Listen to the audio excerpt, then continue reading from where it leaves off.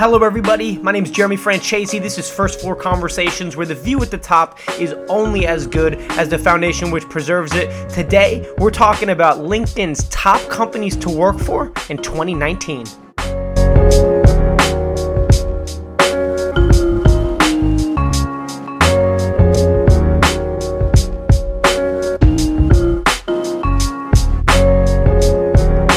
What is going on, everybody? I hope you're doing super well. Coming off a nice weekend, a little bit rainy in the DC metro area, but nonetheless, we're plugging along. Had a nice weekend, a little bit of live music. It's always nice when I can catch a show or do something that helps me recharge. Grew up with a lot of music, for those that don't know me, so whenever I can see a show, jam band, see some people, having some fun on stage, I feel like it's always a great weekend or a great time spent with some good people.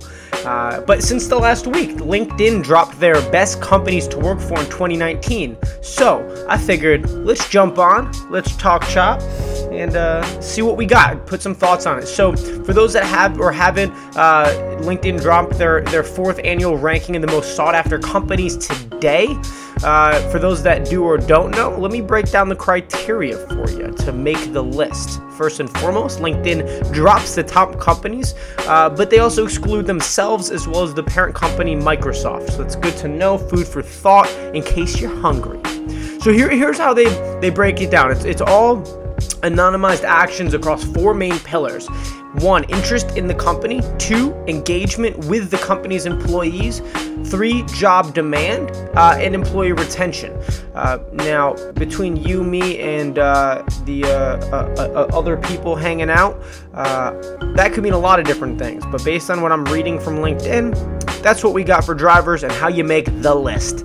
So let's chop it up, because I think what's really interesting about the list is a couple things. There are many companies that are repeat recipients of being named to the list. I don't think that's a surprise. There's some that absolutely were crushing it last year and dropped off a cliff, not to be seen on the list, which I find interesting as well. But I think ultimately there are a couple really key, straightforward takeaways that are very clear for anybody that's going to take a chance to take a moment and look at this. But I figure I'll give you a bite-sized takeaway for those that may not have the time. First and foremost, nearly 40% of companies are new to the list. So out of the 50 companies, 40%, that's actually pretty impressive, right? That's good. That means there's new companies that are taking hold, maybe updating workforce strategies, changing their organizational structures to be more accommodative to a multi-generational workforce, driving engagement, satisfaction, retention, maybe opening up new jobs in different sectors or different lines of the business, obviously playing into the criteria of making the list. But newly recognized to top company to work for include Bank of America, Citibank, Slack, no surprise there, Wells Fargo, Pinterest prepping their IPO for those that have or haven't followed. Warren Buffett was talking about Pinterest. He's not a huge fan of it. He says there's better buys out there for the same $25 billion value, or I think it's a $12 billion value, but that'll be an interesting IPO itself, as well as Coinbase is a recipient of being a top 50 company to work for. But in the 40% of the new to the list, there's one thing that dominated, old and new, and that's technology companies. There's just no beating it. The old and new tech companies are dominating this list. And, I think there's a couple reasons. I think some, with respect to just attracting some of the best of the best in the area, in our workforce, there's really no surprise. We've known and we've discussed the shortage in blue collar, highly qualified, technical workers. So a lot of people are skilled, qualified, leveraging technological capabilities, and it's no surprise that they're going to some of these companies. The Netflixes, the Airbnbs, some Cisco and Intel are competitively ranked. Dell, Oracle, some OGs, so to speak. So is Splunk, some company maybe a lot haven't heard of, and then there's Snowflake Computing held out at number 49. But what you're going to find that's interesting and very straightforward and kind of ties into the message of the whole conversation today is these companies emphasize values over perks. What do I mean by that? Well, I mean, they're not giving their employees a carrot to bite on and say, love our company, work for us, and everything will be kosher, right? They are putting it in front of them from the get. That value-driven work experience is what they're doing. So companies like Disney paying full tuition even for part-time employees, tuition reimbursement. Slack is running a coding skills programming within prisons. Like they're trying to develop people for rehabilitation. Lyft offering free therapy to employees and their dependents. WeWork has all vegetarian cafeterias to cater to them. Goldman Sachs is, number 21 on the list, has relaxed their once really strict dress code, right?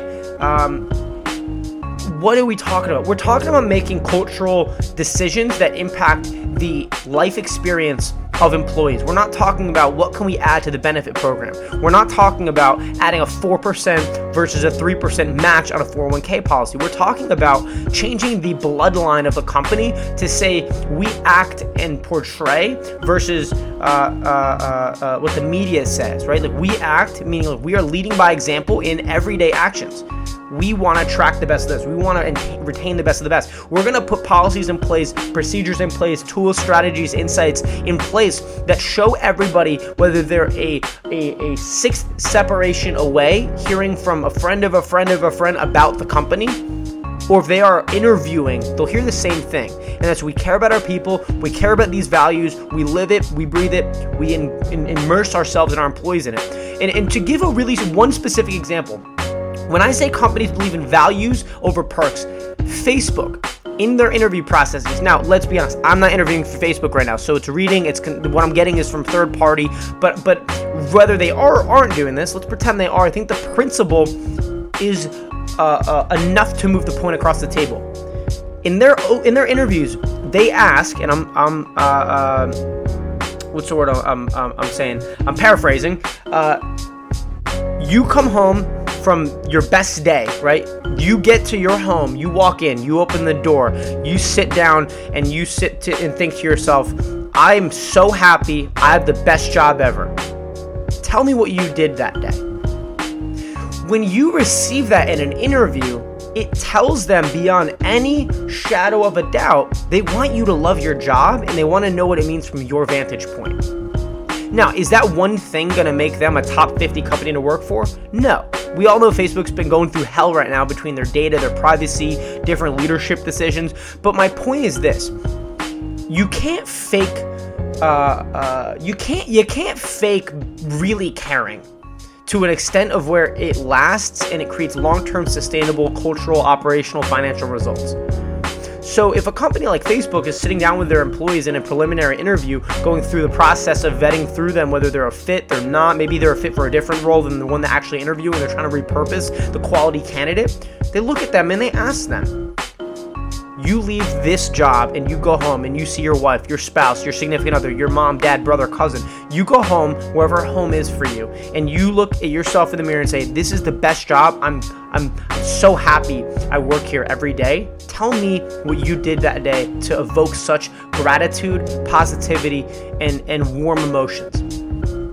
Whether they get the job or not, it's proof one way or another that they care about their people. So making this list is not about who has the sexiest healthcare policy. It's not about who has beanbag chairs in their damn office. It's not about who has like a window desk. Like I've seen the craziest setups with people on Instagram and these stories, and like I get it. Don't get me wrong. Standing desks are great. Would love it.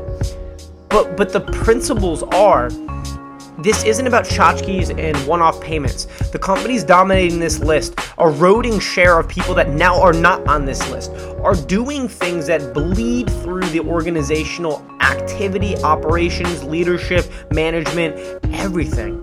It's not about beanbag chairs and deductibles. It's about truly caring down to the janitor and the cleaning staff, the part-time employees, the temp agencies. I'm going to put out a podcast in the near future that discusses how significant it is to give an accurate explanation and an impression of what the job will be during interviews and preliminary job postings and things of that sort. Because one way to certainly not make this list is to not give a fair understanding of the freaking jobs that people are applying for. So they get the job, they start work, they are blindsided by a job description that is not what they signed up for, the culture that is not what they were told. They're sold a bag of goods. And those goods are terrible. So we'll talk about that at another point, but I think it beats, it gets to the point, right? Companies that companies that emphasize values over perks are going to win, especially if it's from top-down CEO to janitor. Like, everybody understands it, and they don't feel that it's a BS policy. Tech companies, old and new, are dominating the rankings. They're driving innovation. They're driving culture. They're driving an understanding that we need the best of the best. And if you're not happy, satisfied, being developed, you're not going to be the best of the best. And for you to win in the race of pure technological advancement, your people have to move fast, be inspired, and develop. These companies understand that. And so the fact that nearly 40% of these companies, right, 19 of the 50 are new to the list. And if you look at this, a couple examples, Bank of America, Slack, and Coinbase, I don't think I would ever think to put those three companies in the same sentence. Citibank, Wells Fargo, Pinterest, right? There is a shift going on, and for companies that are understanding that by 2020, over 50% of over 50% of our active workforce is going to be millennials. Right now, millennials are in fact our largest actively working generation, comparatively speaking. But the facts are the facts. We have a multi-generational workforce. We have we have more job openings than we do candidates to fill them. There's going to be a bidding war. Companies that are instilling value over perks in their infrastructure are going to have a better chance at getting great top talent. Because if I read off these top 10 or 15 companies from this list, like, I don't think anybody here would raise a finger and be like, oh, excuse me, Jeremy, no, that sounds like BS. Like, we're talking Alphabet, Facebook, Amazon, Salesforce, Deloitte, Uber, Apple, these are not surprising picks. But what they're doing is, this is so funny. I was scrolling Instagram and I saw a post regarding IBM. IBM has developed some AI programming that actually can detect for employees that are looking to leave. I know that with the nature of what I do and with the clients I work with, we bring data to the table as well to help predict turnover, and it's things like, there's enough data out there, like, especially with what I do specifically. I try not to talk about my specific job and things like that, but I think it pertains here is companies that have the ability, the data, the tools, and the infrastructure strategies and the willingness to try new things are going to be more inclined to make this list. Because, for example, if you know, and I'm just going to throw random numbers, if you know for a fact that an employee that has a greater than 26-minute commute to work is 65% more likely to leave after 6 months, how are you going to address that problem? I'm not saying that's exactly the case for your company, but I am saying that at this point in time in 2020, the first month of Q2, that data is available for you if you're willing to pick up the phone or reach out to a consultant or somebody like myself. Like, people can help you. So that problem of a revolving door, or this engagement problem, or this retention problem, people are adding work from home policies not out of thin air to feel cool and nice and friendly and hip. They're looking at data, and if they're not, they're crazy. But if you recognize that a disproportionate amount of your staff have long commutes greater than 30 minutes, and you can see the data based on turnover, engagement, retention, things of that sort, because of data points like that, not just that, but like that, you can enhance your values over perks through data-driven decisions to enhance the culture, enhance tools of retention, enhance benefit offerings, things like that are truly not only just make it on the LinkedIn's list, like, it's not about lists, but it's about creating a long-term, sustainably profitable business. And at the end of the day, if your employees are engaged, their attention is retained. They're not 1 foot in, 1 foot out, right? They're productive and they're being developed. As long as your core business model is designed correctly, your management is willing to give constructive feedback and understand how to drive motivation, inspiration, development. You have the right materials to drive a productive, profitable, and effective workforce. And so with these companies, whether you're Cisco and you're old school and people know you, ADP, like Wells Fargo, these are not like people know these names, Goldman Sachs. But when we're mixing into these titans, so to speak, the Ubers and the Airbnbs and Salesforce, so to speak, you start to reverse engineer. Okay, why are certain companies still around in a positive light, and why are some of them being thrown in the trash? Because some are making changes and some are not. It takes time and energy and effort to turn a ship 180 degrees around. You can't just rip the wheel, pull the e-brake, and skid your way through the direction. You're gonna flip the ship. But you have to make strategic, data-driven assessments of your group, understanding who are the workforce demographics you're managing. Who do you actually need to be targeting that to fill the spaces? I think it was I was reading something like Salesforce has, I think it was 5,000 open positions or something like that. With respect to this 2019 list of companies that are most sought after to work for, understanding who you're marketing to is a big variable. I think we can agree on that, right? So I think that this is pretty simple, and I'm going to put a different podcast out about Google's recent, what's the word I'm looking for? They recently, announced that they're going to be giving out, benefits, so to speak, to everybody, contractors, everything. They're really leaning into the gig economy, supporting their contractors. I foresee that being a huge shift if that becomes heavily adopted. And you can offer benefits to 1099, so to speak, but where do we draw the line between compliant and not compliant ownership of employees and contractors? That's another conversation I'm gonna really dive into. But I think what it comes down to is, with respect to Google looking at how they can better support their staff from that perspective, Facebook in day one looking at you and saying, hey, you go home happier than ever, grateful for the job. What did you do to feel that way? What type of day? What kind of business? What kind of work did you do? Let us understand what makes you happy, fulfilled, makes you tick, right? There are controllables. There are some guesses. There's some data. There's some strategy. Ultimately, what it comes down to is the companies that understand keeping a pulse on the shifts in the marketplace are more inclined to stay on this list. Now, this list is by no means the holy trinity of all companies. There's a million lists that come out, and I'll be the first one to say that. There's a best businesses to work in, fill in the blank, like 7,000 of them that come out every year. That's not to derail or devalue the companies because they're doing something right, but the point is this: 40% of these companies are first timers, which means that 40%, some people didn't make it. What did they do? Did they stay complacent? Did they make a wrong bet and go down? Or were they simply lapped?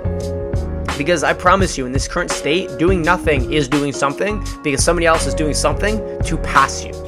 So whether you're an employee of a company, you're an entrepreneur, you're an executive, in whatever level you're in, at the end of the day, there are some things that are clear from the outside and some opportunity to dive deeper on the inside. But very simple. LinkedIn's top 50 companies, most sought after companies to work for. The list is out. Form your own opinion. But from my vantage point, I see a huge opportunity for these newcomers that are stomping on the list, 19 to 50, saying, hey, we're here, we're proud, and we're making an impact because we value our employees based on actions, not based on just media buzz and Glassdoor reviews. Like, we truly ingrain it in our company. Tech companies are dominating the space, so looking at what they're doing, how are they being unique? How can, excuse me, how can a blue collar business learn from them? How can a gray collar business learn from these tech companies? How can other companies, small, medium companies, look at this list of companies which are 10,000, 15, 20, 40, 60,000, 100,000 employee companies? What can you learn from them? Because it's challenging to enhance culture and be you don't make the list by just being a sexy name. You have to have something internal that makes it something to be sought after, not just the name. So if I'm working in a small company and I have a voice, or I'm trying to build a voice, I would look at this list, look at these companies, do some research, and bring it to the company. Say, hey, these 5 or 10 companies all seem to have these things in common. What can we do to build that? If you have Amazon knocking on your back door, had a couple meetings this past week, with companies in the DC metro area that we're talking about Amazon, because they're knocking on their back door with incredible offerings. And they're like, how do we stay competitive? How do we make sure our employees aren't 1 foot in, 1 foot out? A great way to look at it is to look at lists like this, do some research, do something to inquire, do something to gather data, and then form an opinion and progress. But at the end of the day, value over perks, and must keep a pulse on the market, must understand who your target is, must understand who your workforce is, must understand what makes them happy. And dialing back to my last episode, do your employees' voice, is it heard? Are they empowered to provide feedback? Are you asking them what they love, what they don't love? Whether you can change it overnight is not the real question. The question is, are you providing them the empowerment to feel like their voice is valuable? I guarantee you your employees have ideas of how they can make it a better place. And if your employees think that they have ideas that can make it better, that means they're looking for reasons to stay, not looking for reasons to go. But at the end of the day, happy employees, retained employees, engaged employees, developed employees, and making it on the list of most sought after companies to work for, acquiring the communal, the cultural, operational, financial effectiveness to make it on this list, starts with the basics. And that's what we talk about here. My name is Jeremy Francesi. Thank you so much for stopping by, hanging out wherever you're listening. Very grateful for those that have been consistently giving feedback, consistently providing their thoughts and ways to improve. But at the end of the day, this is First Floor Conversations, where the view at the top is only as good as the foundation which preserves it. Thank you so much. Stay tuned. There's plenty more to come.